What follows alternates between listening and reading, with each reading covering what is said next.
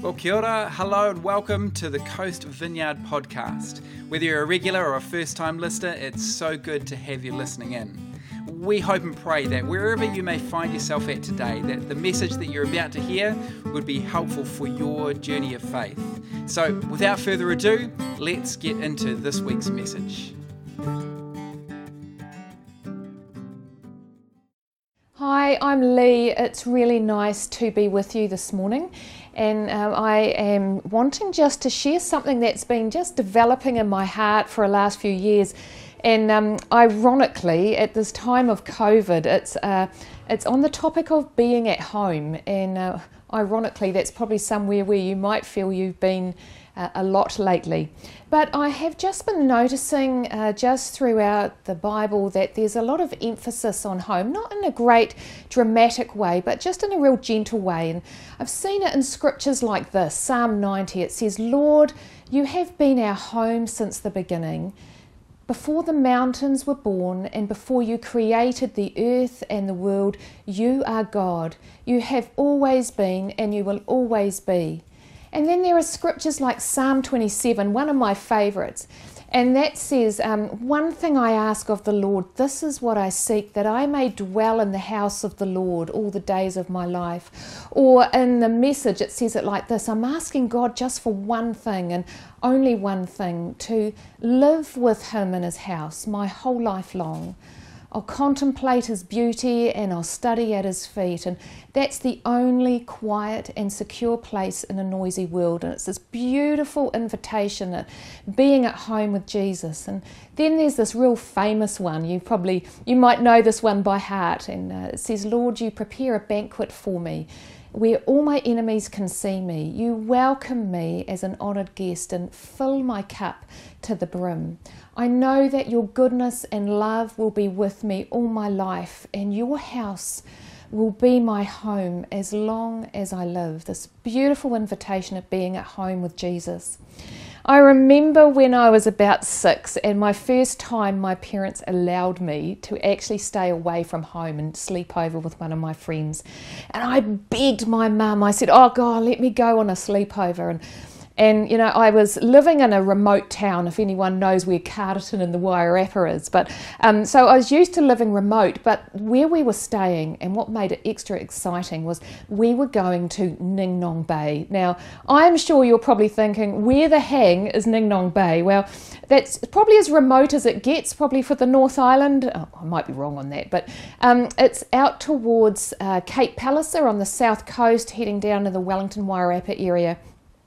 And there's not many people live at Ningnong Bay, and I had a great time. My parents said, "Yes, Lee, you can go and stay with your friends at their batch," and it was all going well. And I've got great memories of sliding down grassy banks and playing in rock pools. It was going so well until about night time, when I realised how remote and how rustic this place was. Like, I can't remember if it was candlelight or whether it was generator, but there was not a lot of light.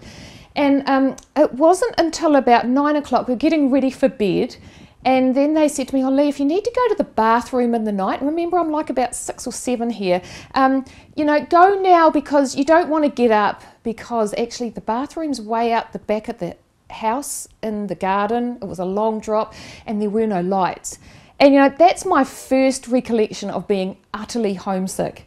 I just wanted to go home. I just wanted to go to this place where I was known, this place where I belonged, this place where I was accepted, where I intuitively knew where everything was.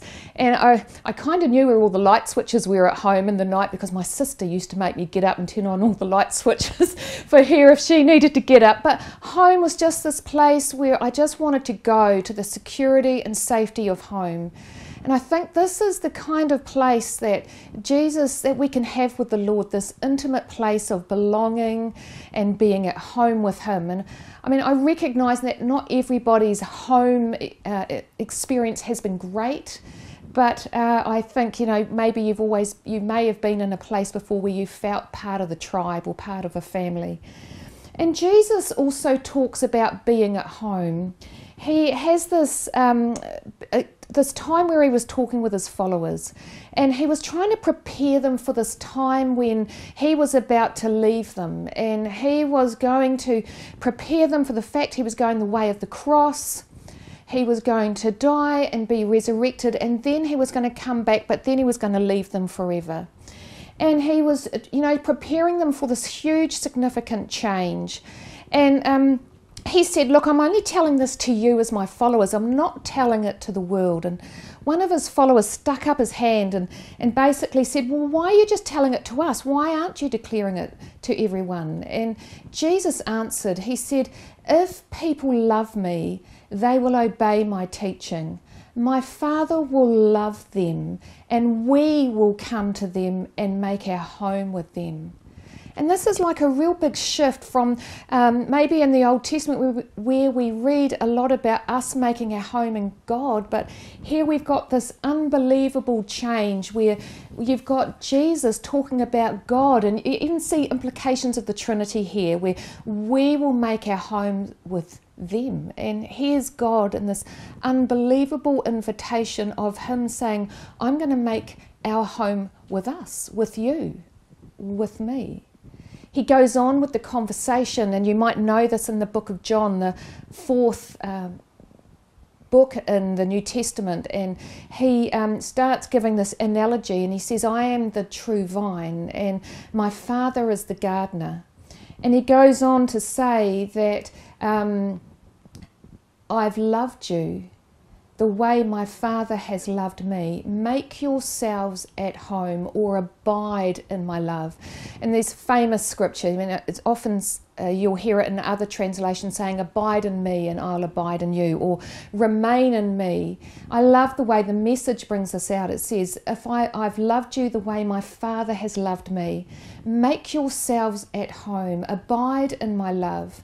If you keep my commands, you'll remain, or you'll be at home intimately in my love. And he goes on to say, that's what I've done. I've kept my Father's commands, and I've made myself at home in his love. And there's this great sense that the Father, the Son, and the Holy Spirit are at home with one another, that place of total acceptance and love and security, probably even the ideal sense of home. And not only do we make our home in there, but they come and God makes his home with us. It's this beautiful picture of being at home, and it's a real encouragement to us. And the last few weeks we've been talking about solid ground. There's no greater solid ground than being at home and resting in the love of God. So what is abiding, like they talk about in John 15, where it says abide in me and abide in me? Abide in, we abide in Jesus and he abides in us. John Mark Comer, someone I've been listening to a lot, the pastor of Bridgetown Church in the US, and he describes it in many of his teachings. He says it's resting in the Father's love and letting him rest in us. And I think it's a great analogy of abiding or resting or making your home. I think they are synonymous terms, making our home in Jesus and Jesus making his home in us is what abiding is to me. Ronald Rolheiser, who's this Catholic priest, he talks about contemplative prayer, which I think is very similar to this whole theme on being at home in Jesus. And he says it's relaxing into God's goodness. It's a beautiful thing, this sense of being at home and God being at home in us. So is this like some optional extra? I don't know about you, but when I became a Christian, there was a lot of emphasis, and rightly so, on evangelism. And I saw a lot of this emphasis on, scriptures that say, if you declare with your mouth that Jesus is Lord and believe in your heart that God raised him from the dead, you are saved. And absolutely, that is the truth. Other scriptures where there was emphasis on, call on the name of the Lord and you'll be saved. And this is so true. But there wasn't a lot of emphasis on what happens after that? And I actually think this whole theme of being at home in Jesus or abiding in Him is the whole purpose of salvation. It's the sense when you start reading theologians, they talk about salvation not as an event but as an ongoing process. Like, we are saved. We are being saved, and we will be saved. We're invited into this long journey of just continually being made more like Jesus. And I think this is what home is synonymous with. It's the main point. This is what it's all about, is abiding in Jesus, is why He died and rose again and invited us into relationship with Him, that we get to live with Him day in, day out throughout life. I think this is what Paul gets at, and it's very synonymous language with what he says in Galatians. And whilst when he wrote Galatians he was addressing a different point, he was just really focusing on people who had started off being saved, but they were getting caught by getting into legalism and adopting back old traditions, and the sense of they had to do that to be saved. And he has these scriptures that just talk very much to me about being at home. He says it like this. He says, I was put to death on the cross, or I have been crucified with Christ. And I do not live anymore, but it's Christ who lives in me, or Christ who's making His home in me. And I still live in my body, but I live by faith, or because of the faithfulness of Jesus, or the Son of God. You know, it's not like we have to conjure up this great thing called faith. It's like we rest into the faithfulness of God. That's actually the faith that we need. We lean into God's faithfulness. And that a God who loved me and gave Himself to me. I think the Spirit living in us is what it means to be at home in Jesus. He continues to talk about this more in Galatians on the why we are at home in Him, or why we abide in Him. He goes on to say, so I say, live by the Spirit, or make yourself at home. You know, stay there, live, move, eat, breathe from a place of home, and you will not gratify the desires of the flesh. That's what obedience is. You know, back in John 14, Jesus said, you know, if you obey me, I will come and make our home with you. And actually obedience comes by walking in the Spirit. And as Christ makes His home in us, we start living the way He lives, and saying the things He says, and doing the stuff that He does. Being at home is very similar to how Galatians 5:25 says that since we live by the Spirit, that place of being at home there, let us keep in step with the Spirit. I like how Romans 8 puts it, once again, very similar language. But you do not live as your human nature tells you to. Instead, you live as the Spirit tells you to. You know, out of this place of being at home, resting in Him, and His Spirit resting in us. We live out of that place. And then it goes on this is a part in the scripture I find a little bit scary, because he says, if in fact God's Spirit lives in you, it's like he puts a question mark there. Whoever does not have the Spirit of Christ does not belong to Him. That's actually a really key scripture. Gordon Fee, one of my favourite theologians, says the Spirit alone distinguishes God's people in the new covenant. So being at home or abiding in Jesus isn't like this optional extra. It's the main point. It's what I think Paul gets at when he says living by the Spirit. And this is the essence of Christianity. If you want to know who really is a Christian, and it's probably not the term Christian, but who really is a follower of Jesus, it's someone where the Spirit of God is making itself at home in you.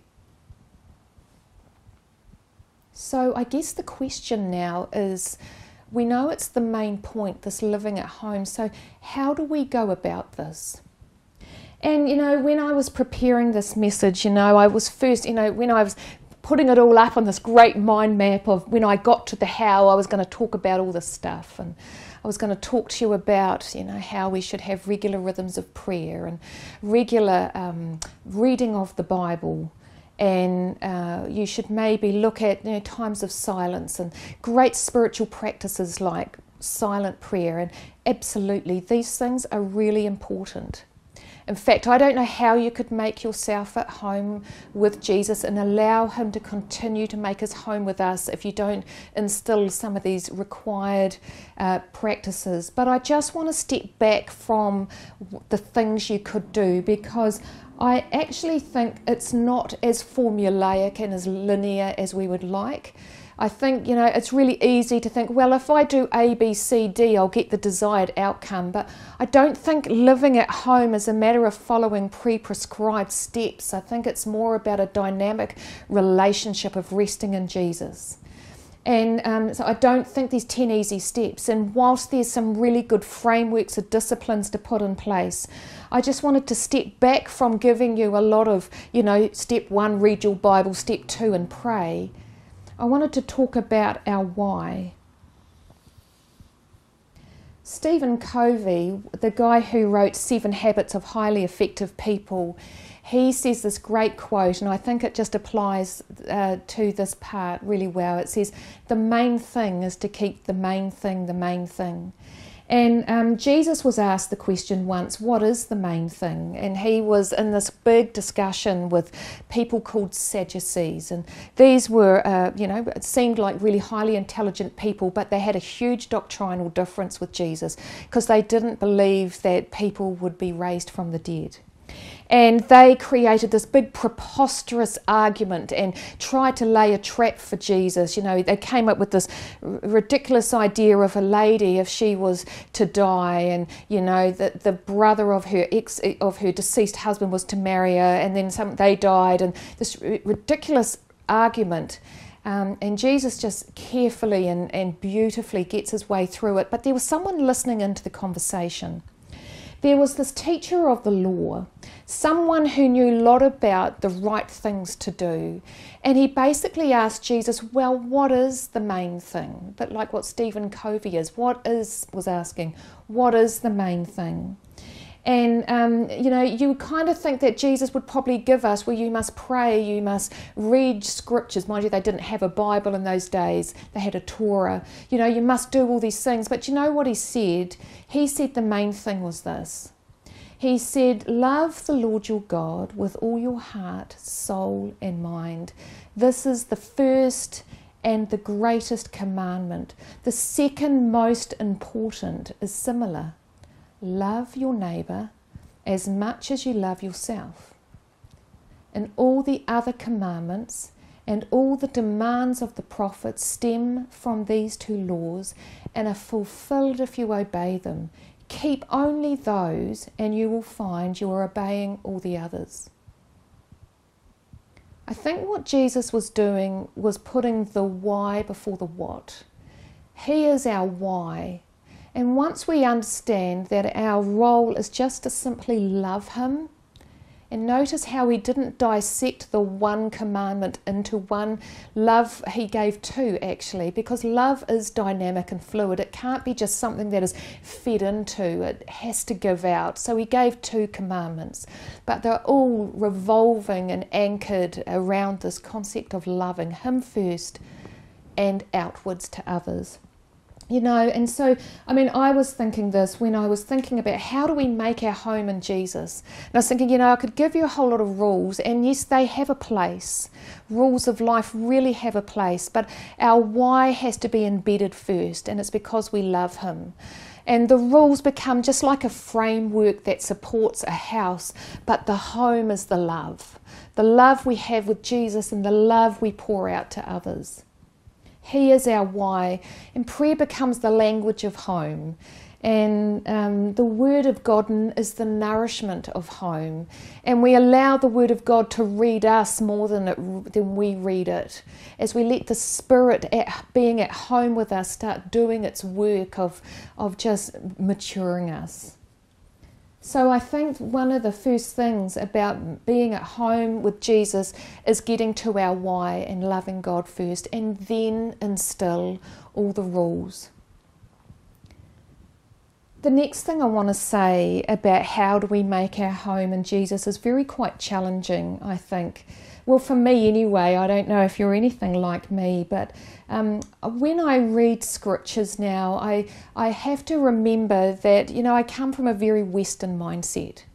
And our Western mindset is very individualistic in nature, about me and about, how I fit into it. And I actually think being at home with Jesus is in the context of we, probably more than just me. And I think that we need to reimagine being at home with Jesus in the context of family and community. I remember when we were in lockdown, and ironically we've just gone back into it and we're probably going to be into it for a little bit longer, who knows, we find out soon. But in lockdown, what did you miss the most about church?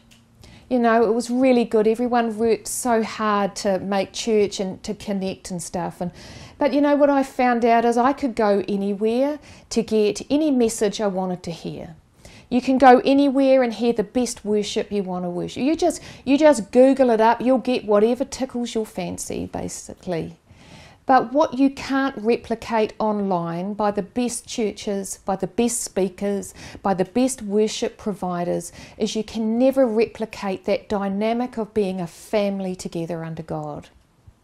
There is no way that you can get that by pressing Google, or asking Siri. And I think we really do need to look at reimagining home, reimagining community. Sorry, I've marked up my slides, but never mind, we'll just move on. And I think we need to reimagine community. And in the context of the fact that we are family under a great Father. I kind of see it like a family meal where we're gathered around the table and we're under the guidance and the love of a Father, and we're just working together. It's the sense of authenticity in our relations, generosity in our relationships, humility together, getting brave enough to be who we really are in front of one another in the context of the fact that we are accepted. Hospitality, so we don't care necessarily what people think of us or that our house is not in order, but we care more for one another and having that fellowship than we do of maybe what people think about it. And I think being at home with Jesus is about growing together. Ronald Rolheiser has this great quote about this, and he's got a few big words, so hope it doesn't throw you out, but he says the most pernicious heresies, pernicious, one of those words you use every day, right? So the most pernicious, or maybe I would say the most dangerous or the most concerning heresies that block us from properly knowing God are not those of formal dogma. So it might not be things we might disagree on from a theological or a doctrinal point of view, but of those of a culture of individualism that invite us to believe that we are self-sufficient, that we can have community and family on our own terms, and that we can have God without dealing with each other. But God is community. And only in opening our lives to gracious hospitality will we ever understand that. I think in our Western mindset of church, we need to remember that we are just invited to be family together. We are invited to connect on a very real level. There should be no in crowds in church. There should be no one on the outside. There should be no, I remember being in a church that once declared from the front and said, oh, we are actually just going to target the 18 to 30s because that's the population in our area. So I was thinking, so what happens when I turn 31? So God does not care for people under 18 and over the age of 31. There should be no age limit. There should be no colour of skin that matters. There should be no type of person. There should be no socio-economic threshold. We are all one under the Father's love, and we come at home together in Christ. The other approach I want to just talk about when it comes to being at home with Jesus is this concept of yielding. And yielding is one of these words that I don't use very often. I found myself hearing a lot about it. I think over lockdown I spent a lot of time listening to podcasts, particularly from John Mark Comer from Bridgetown Church, but others on spiritual practices, and listening a little bit about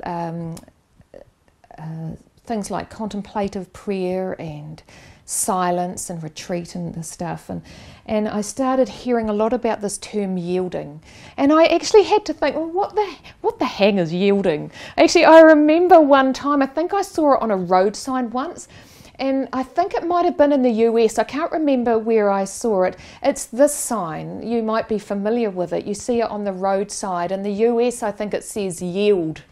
Here we have the term give way. And it's this reminder that actually, as followers of Jesus, if we want to really have Him make His home in us, we actually have to give way or yield to His Spirit being alive in us and working in us. And I have been thinking about this because this has really been challenging me. I remember when I became a Christian, not that I, went from this great, really bad person to this amazingly great person. It was nothing like that. But I just knew that something had changed. It was like having the only description I can really think is like having a shower on the inside. I just felt like I was cleaned, and I felt like I was fresh, and I felt like there was this new life in me, and I just found it really natural to have this attitude of humility before God. I'm not saying I'm naturally humble, because actually I'm probably really not, but at that time I was really willing just to keep this attitude of surrender, or this posture of repentance, a word we don't hear a lot about, of actually saying, Lord, it's actually not my way anymore, it's actually your way. But as I've carried on in the Christian or following Jesus, I've just noticed stuff about my heart. Stuff I'd rather not see was there. I was challenged with a podcast I was listening to, and the question was asked in it, what's your working theology or your working methodology of change? And I was thinking about that. And then I just asked myself this question: if I look back over the last 5 years, have I actually changed? And the podcast went on to bring into this whole concept of yielding and giving way to Jesus.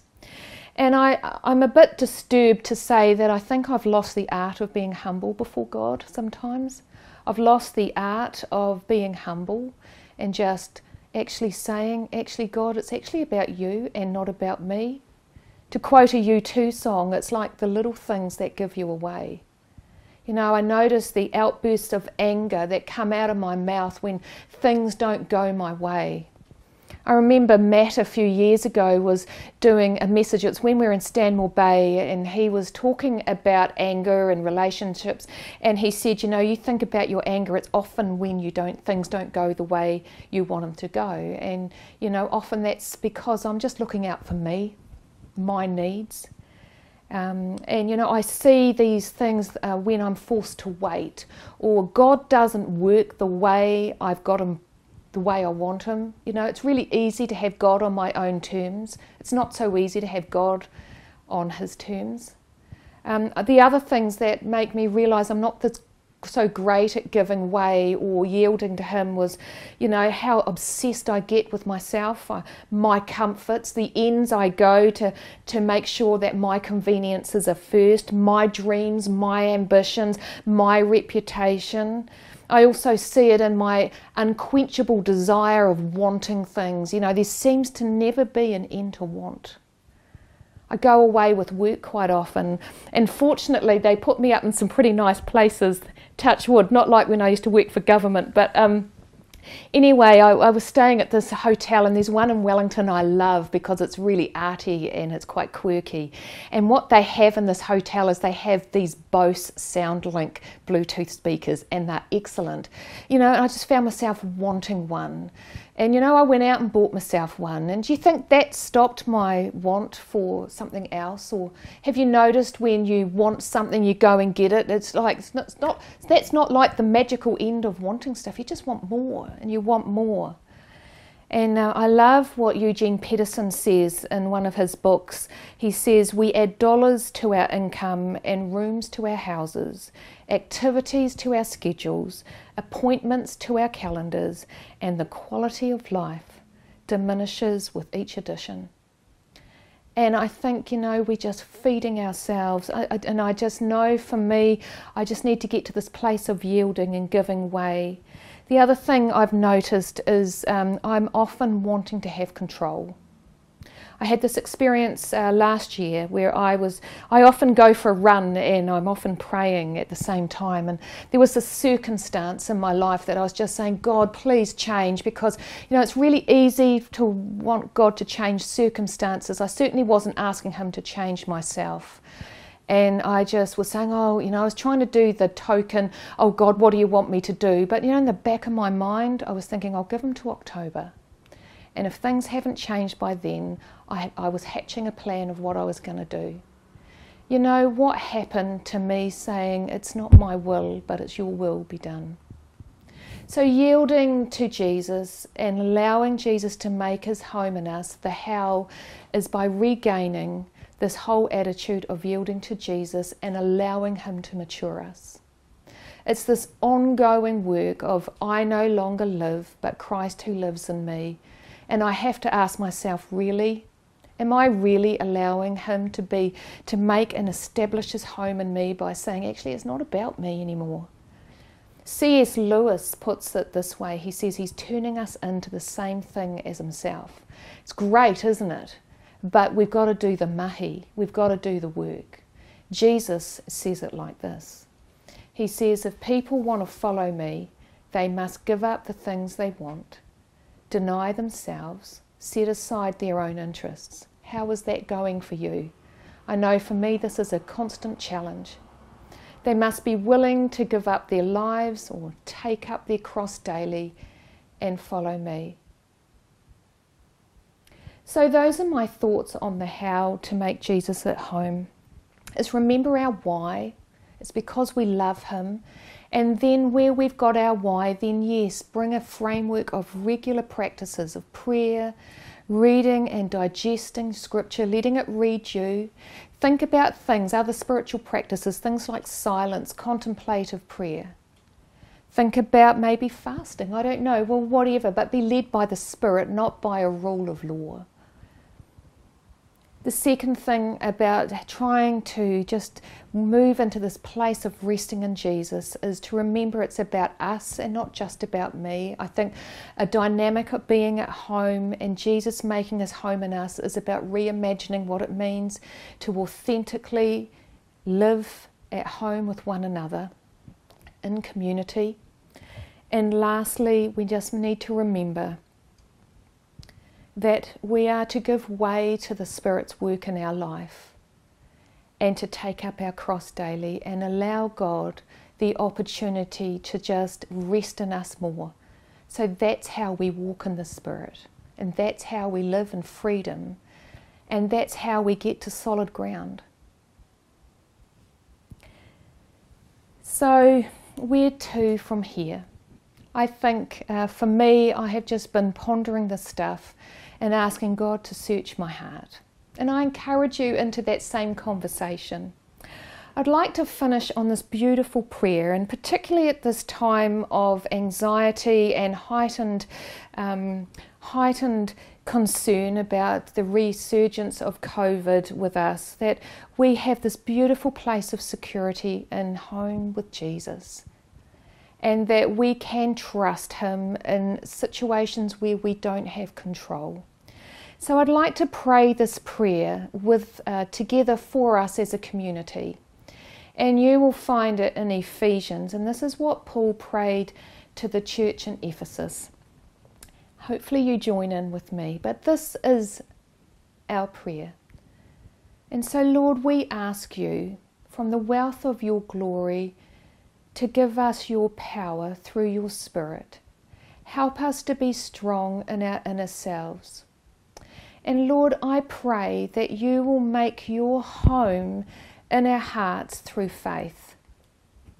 I pray, Lord, that you'll help us to have our roots and foundation in your love, so that you together, that's us, Coast Vineyard, with all God's people, may have the power to understand how broad and long and high and deep is Christ's love for us.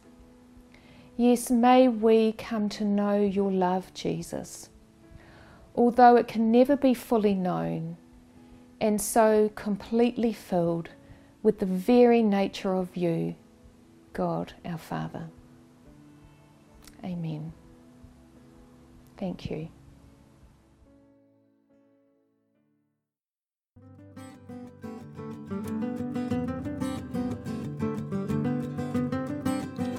Thanks again for tuning in to today's message. We hope and pray that it's been most helpful. If you're keen to find out more about us as a church whānau, you're welcome to go to coast.org.nz, or of course we'd love to meet you in person. We meet at 10 a.m. at Orewa College on the beautiful Hibiscus Coast, and you're more than welcome. Be blessed and have a great day.